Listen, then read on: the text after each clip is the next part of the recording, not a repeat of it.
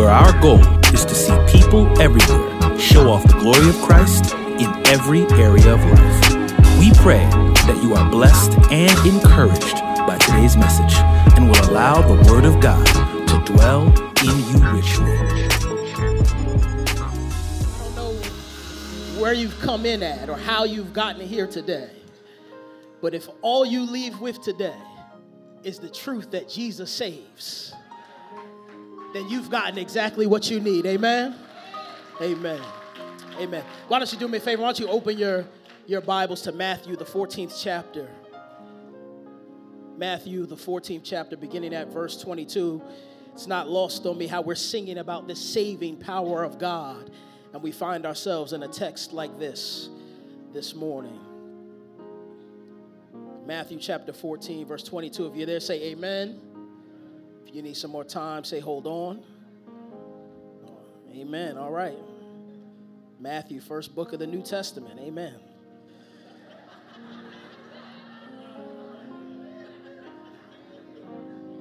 That wasn't no shade. Maybe a little bit. Maybe a little bit. Maybe a little bit. Maybe a little bit. I'm just messing.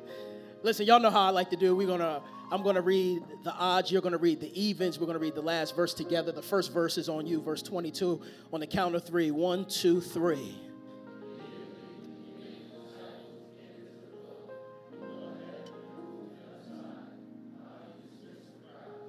And after dismissing the crowds, he went up on the mountain by himself to pray. Well into the night, he was there alone.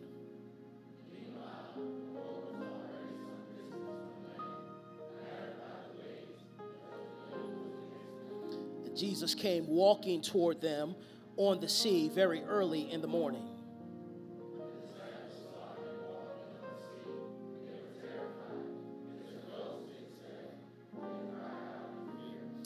Immediately, Jesus spoke to them, "Have courage, it is I, don't be afraid."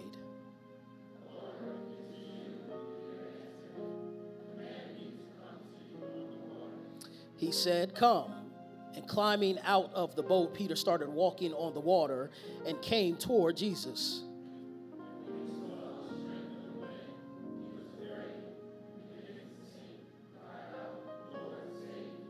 Immediately, Jesus reached out his hand, caught hold of him, and said to him, "You of little faith, why did you doubt?" All together. Then those in the boat worshiped him and said, "Truly, you are the Son of God." I just want to tag our exchange this morning or almost afternoon. Lessons I've learned from walking with Jesus. Lessons I've learned from walking with Jesus. Let's pray. Father, we are glad and grateful and give your name praise that your hand is still saving to this day. That you can be counted on. You can be trusted in. We can believe in your name and find hope there. Find peace there. And so we thank you, oh God, for the sacrifice of your Son that has given us the right to be called children of God, so that we might be in right relationship with you. Speak to us this day. Encourage our hearts, oh God, we pray, so that we can know that no matter what we go through, you are there. And we can walk with you through it all. So God, we pray these things in the name of your Son, the Lord Jesus Christ. If you agree with that, say amen. Amen. You may be seated. Lessons I've learned from walking with Jesus. Some of you may know, obviously, because I get a chance to preach often, but I have 4 wonderful children. Yeah, I say wonderful. I heard somebody laugh, and I, as much as children can be wonderful, I love them dearly. Amen, somebody. And so my kids, they're getting a little older now, which in some ways I thought that my schedule would get more freed up because they're less dependent on me to do things for them. And what I'm finding out is that my schedule is actually more filled with their things than with my things.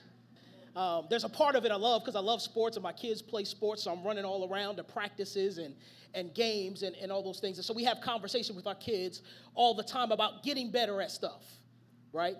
And for some reason, I don't know if you have kids, but if you do, I don't know if your kids are like mine, where for some reason they believe that they can be great without having to do any type of work.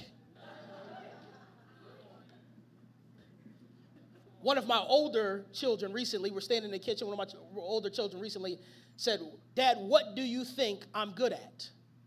It's a loaded question. And I responded to her, and I said, well, I could see you being good at a number of things, but you never stick with anything long enough for me to find out. I said it in love. It's truthful, but I said it in love. And I said to my kids, if you're going to be great at anything, it's going to require two things from you. It's going to require time, and it's going to require effort. For even the naturally gifted person can't ignore the requirement of time and effort if they want to be great. But the thing about time and effort is that time and effort help us to measure commitment. And commitment is measured by how well you press through adversity. Stay with me. This ain't going to be a beat you up sermon, I promise. Just stick with me a little bit. But here's the thing about commitment. I believe that commitment assumes a number of things. I think commitment assumes disappointment. It assumes distraction.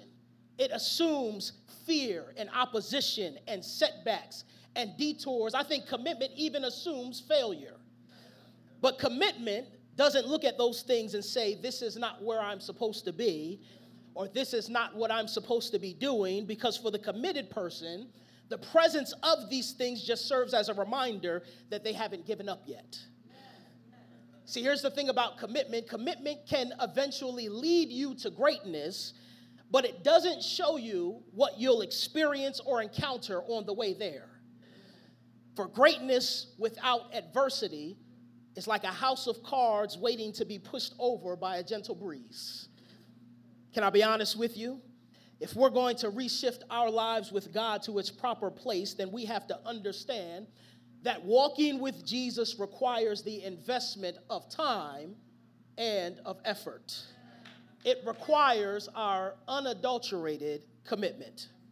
Here's the first thing I want you to know. It's this, that walking with Jesus isn't always comfortable. Now, I know I shouldn't have to say that. I know you know that already, but I feel like it's something that we constantly have to remind ourselves of, that walking with Jesus isn't always comfortable. And yet there is often this assumption that being in a relationship with Jesus means that life will get easier. But that couldn't be further from the truth. And one of the reasons it couldn't be further from the truth is because this new life, this life that you now have in Christ, is at war with your old life. These two opposing lives aren't exchanging pleasantries with one another. They are experiencing a violent confrontation daily. That's why Paul writes in Romans, do not let sin reign in your mortal body so that you obey its desires. Oh, it's quiet in here. He also writes, if you live according to the flesh, you are going to die. But if by the Spirit you put to death the deeds of the flesh, guess what's going to happen? You'll live. He then writes, those who are in the flesh can't please God, but you are not in the flesh, but in the Spirit, if indeed the Spirit of God lives in you. For if anyone does not have the Spirit of Christ, he does not belong to him. Then in Galatians 5, he says, I say this, walk then by the Spirit, and you will not carry out the desires of the flesh. For guess what? The desires of the flesh are against the Spirit, and what the Spirit desires is against the flesh. They are what? Opposed to each other. And so this life that you have, they're at war. They're at tug of war for your passions. But that's not it. Guess what else? The enemy wants you to hate God like he does.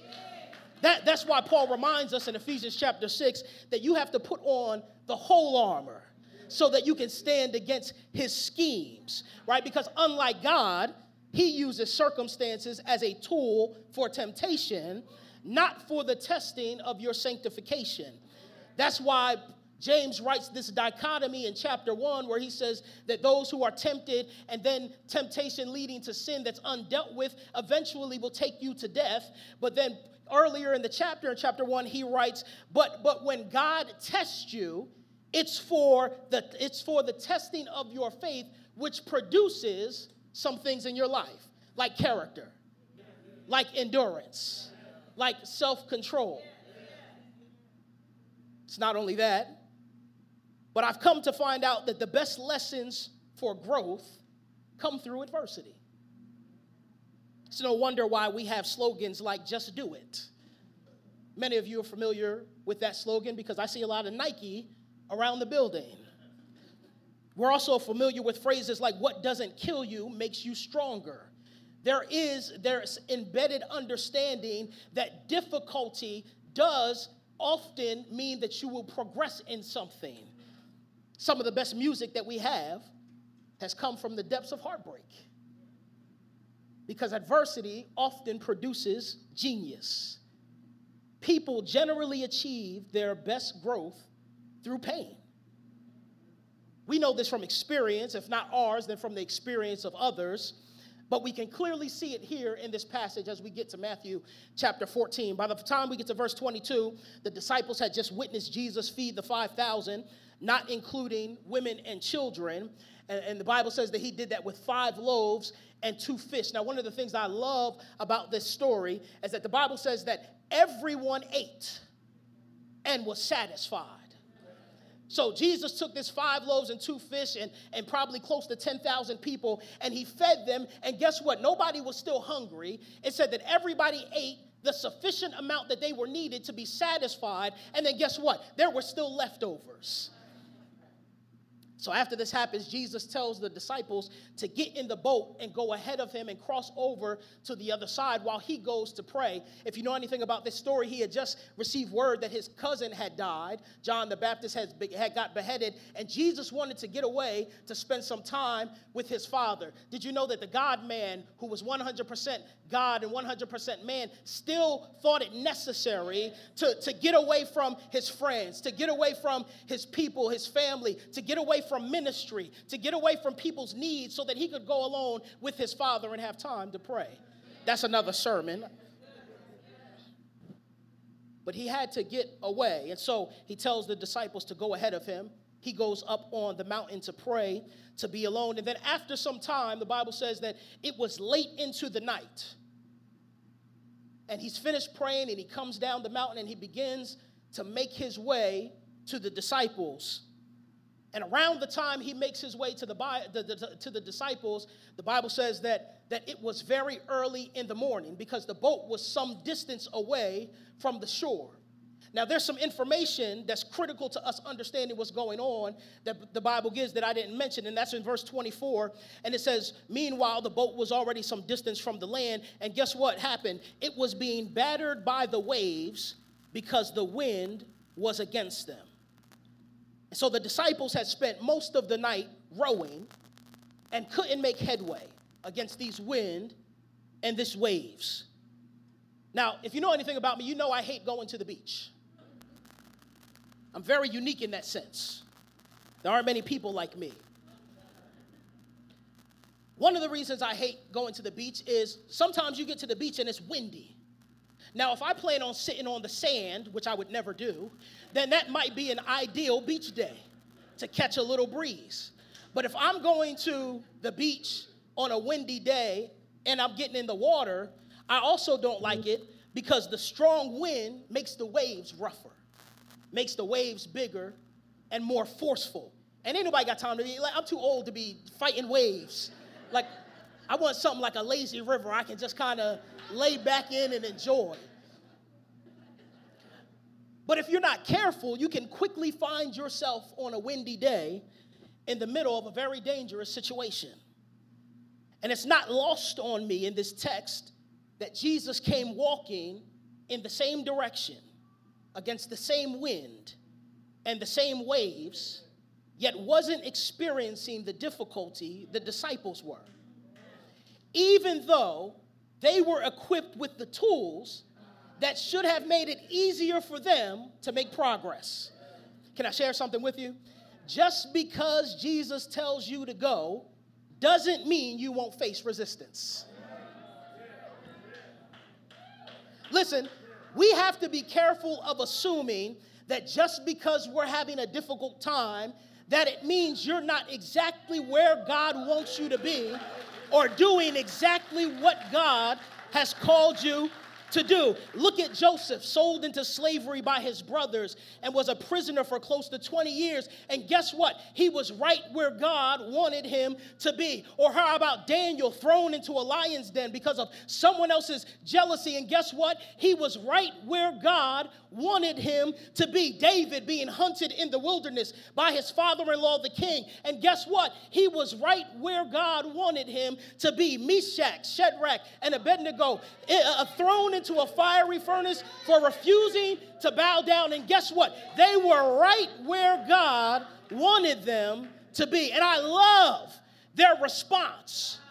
I love what they say in light of their lives being in jeopardy and their safety being, they say, even if our God, even if he chooses not to rescue us, we still won't bow down. All of them experienced long seasons of loneliness, being unjustly persecuted, having to face dangerous situations, not because they were living sinful lives, but the exact opposite, because they were walking with God and were exactly where he wanted them to be. That may not be your everyday experience as you walk with God. But the question before us is, will you embrace the discomfort this life has to offer if it promises that you still get to be close to him? So we've seen that walking with Jesus often brings us to uncomfortable places, but you want to know what else I've learned? Is this, that life circumstances can sometimes make it feel like Jesus ain't there. You ever been there, you're going through something, and you're like, where is this friend that sticks closer than a brother? How come it feels like I'm brokenhearted, but he not there? I thought he was supposed to save the crushed in spirit. You ever been there in your life where you feel like this is the time where I expect Jesus to be near and present, and I don't feel nobody around? Jesus, as he begins to make his way across the sea, he's walking up towards the boat, and they look out on the water, and they see this figure. And they cry out, "Oh, it's a ghost." And they shook. And their response to what they were seeing could only mean one thing: that what they were looking at had to be a something that could do what humans could not do. Because water don't work like that. You can't just stand on water. Or at least you're not supposed to be able to. And so Peter, of course it's Peter. Peter's always the first one to say something. Peter don't never let a situation process in his mind. Like he don't never see something and just be like, let me give some thought to this. Peter, always the first one, as soon as he see it, he got something to say. I know we don't know nobody like that. But Peter sees this, he hears Jesus' response, and he says, "Lord, if it's you, let me come to you. Let me walk out on the water with you." Peter wants to do what he sees Jesus doing. And Peter steps out onto the water, and to his surprise, he's actually not sinking in this water. He's walking on the water just like Jesus is walking on the water. And then very quickly, something changes. Peter's faith would have kept him safe if he had not allowed his obedience to Jesus' call to be overwhelmed by his very natural perception of the danger to which he had rashly exposed himself. But here's the funny thing: the wind and the waves didn't start once Peter stepped out of the boat. Jesus was already performing the supernatural before Peter asked to join him. Peter knew the wind and the waves were present. He had been rowing against them all night. He knew when he stepped outside of that boat that he was not stepping onto a calm sea. And so what changed? I believe what happened in his mind was that the boat had provided a sense of safety and security that vanished the moment Peter climbed out of the boat to walk on the water with Jesus.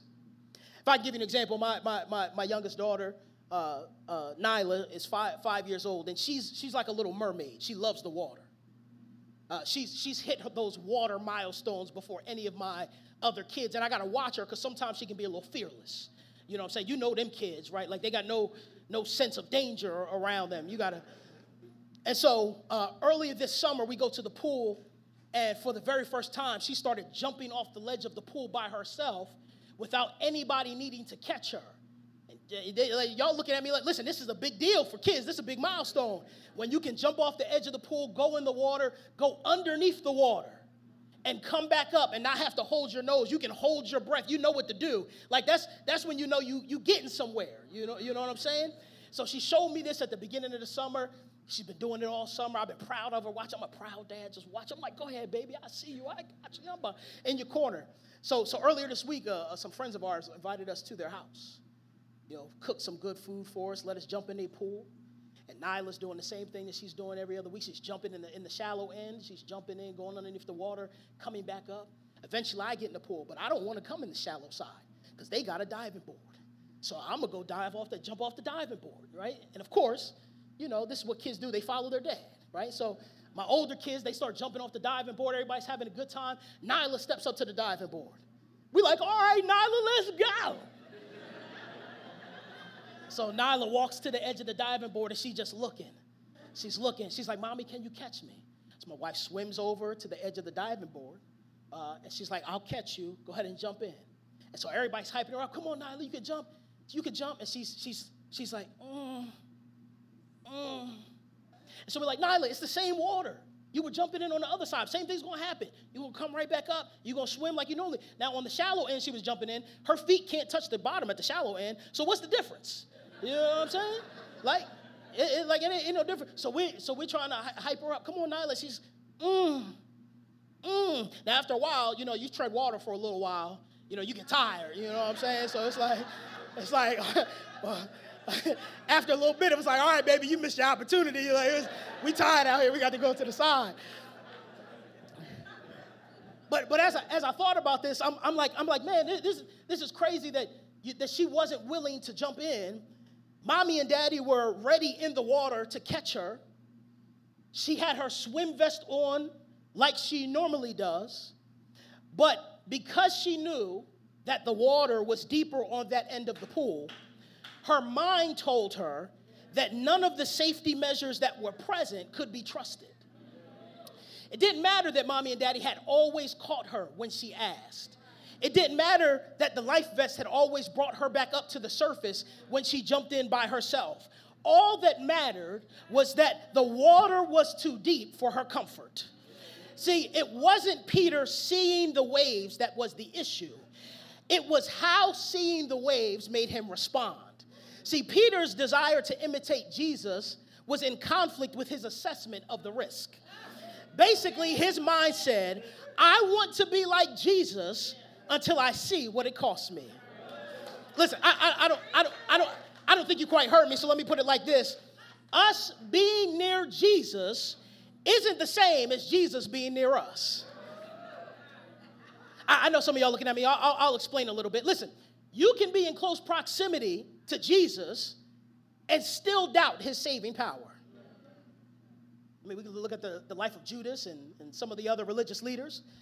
But when Jesus draws near to you, there's a comfort and a peace and a calm that he brings that no storm will be able to shake you. But I love what happens next. Peter begins to sink underneath the waves and the water.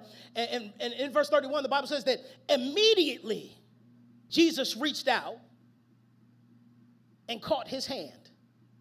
Now, this is the second time this word is used in this passage. Earlier in verse 27, when the disciples thought that he was a ghost, he immediately called out to them to reassure them and let them know it was him, because he didn't want them to be overwhelmed by fear.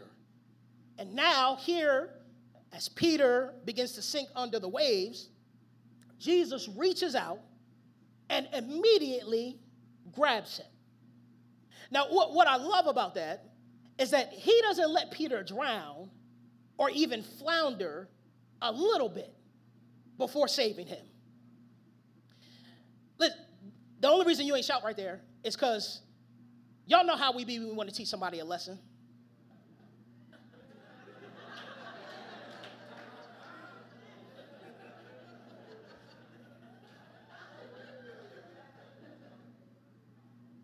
You know, when we want somebody to learn something, we let them flounder a little bit. Because we want them to know that if they behind didn't do what they did in the first place, they wouldn't be in this mess. And so we want them to know that we could save them, but we want them to question whether or not we will.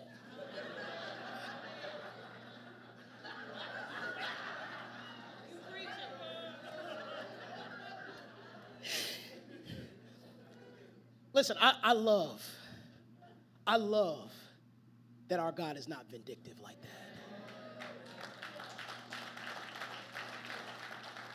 that.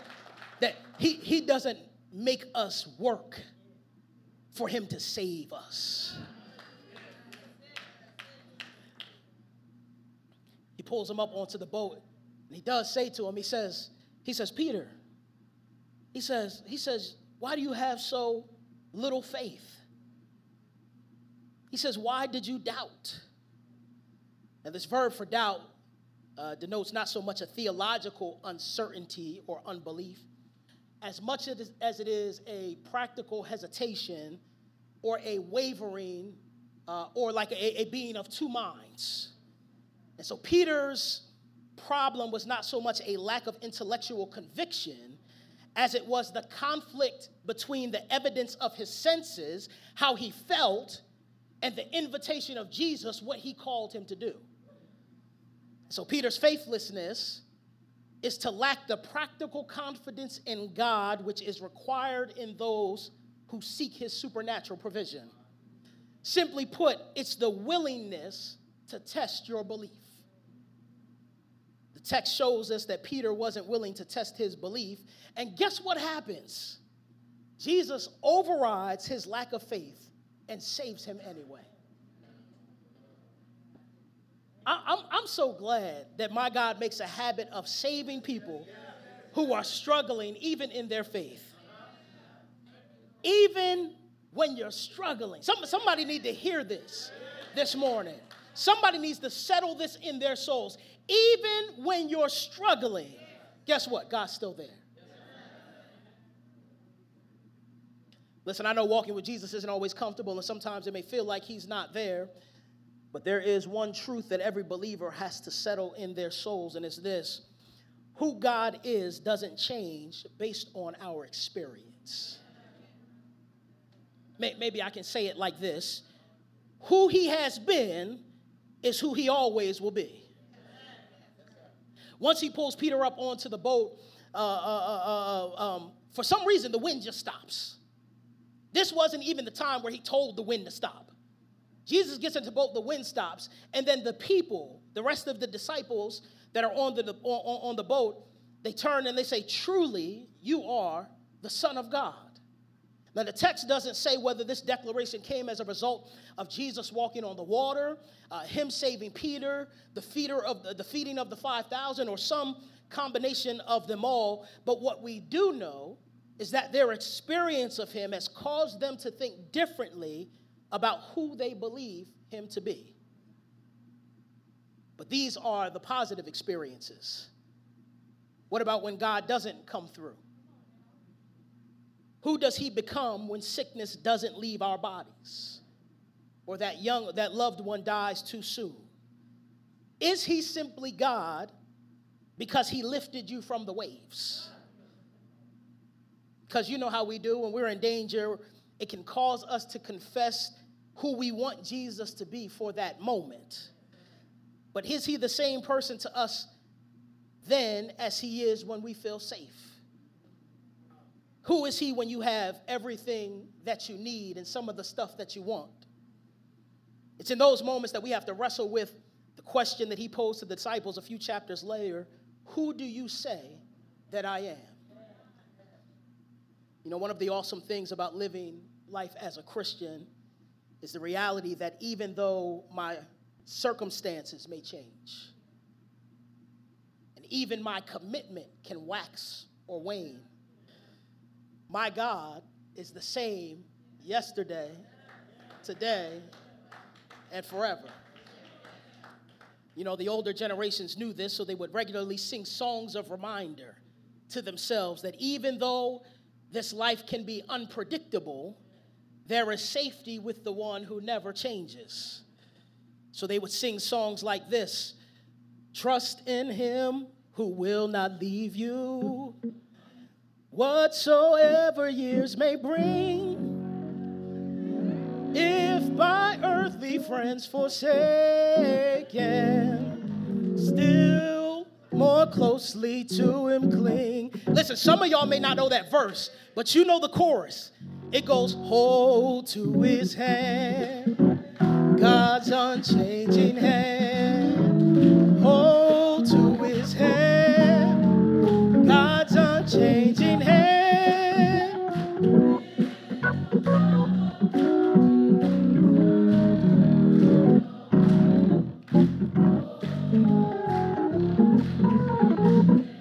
Now, y'all know y'all don't know the second verse of this, but it says, when your journey is completed,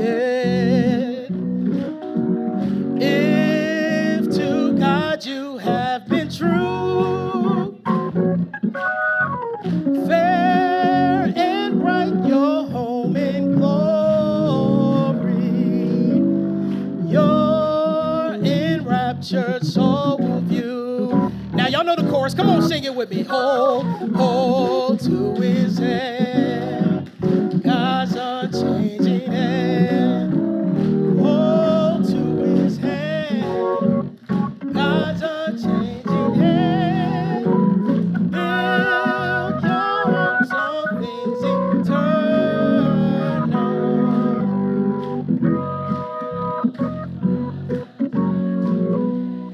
Listen, I know that life can be unpredictable, and you always don't have the answers for what's hiding around that dark corner. But I just want to encourage you this morning to just hold on to his hand, my brothers. Just hold on to his hand, my sisters, because I can tell you this: I would much rather experience a storm with Jesus than all of the sunny days without him. Amen. Amen. Let's pray. Hello, this is Dr. Eric Mason, founder and pastor of Epiphany Fellowship. Thank you for tuning in today. Hopefully the Word of God was a blessing to you. Also, if you want to help us build the kingdom from Philly and beyond, particularly in inner cities, partner with us today. And if you don't know Jesus as Savior, based on his death, burial, and resurrection, place your confidence in him and go from spiritual death to spiritual life.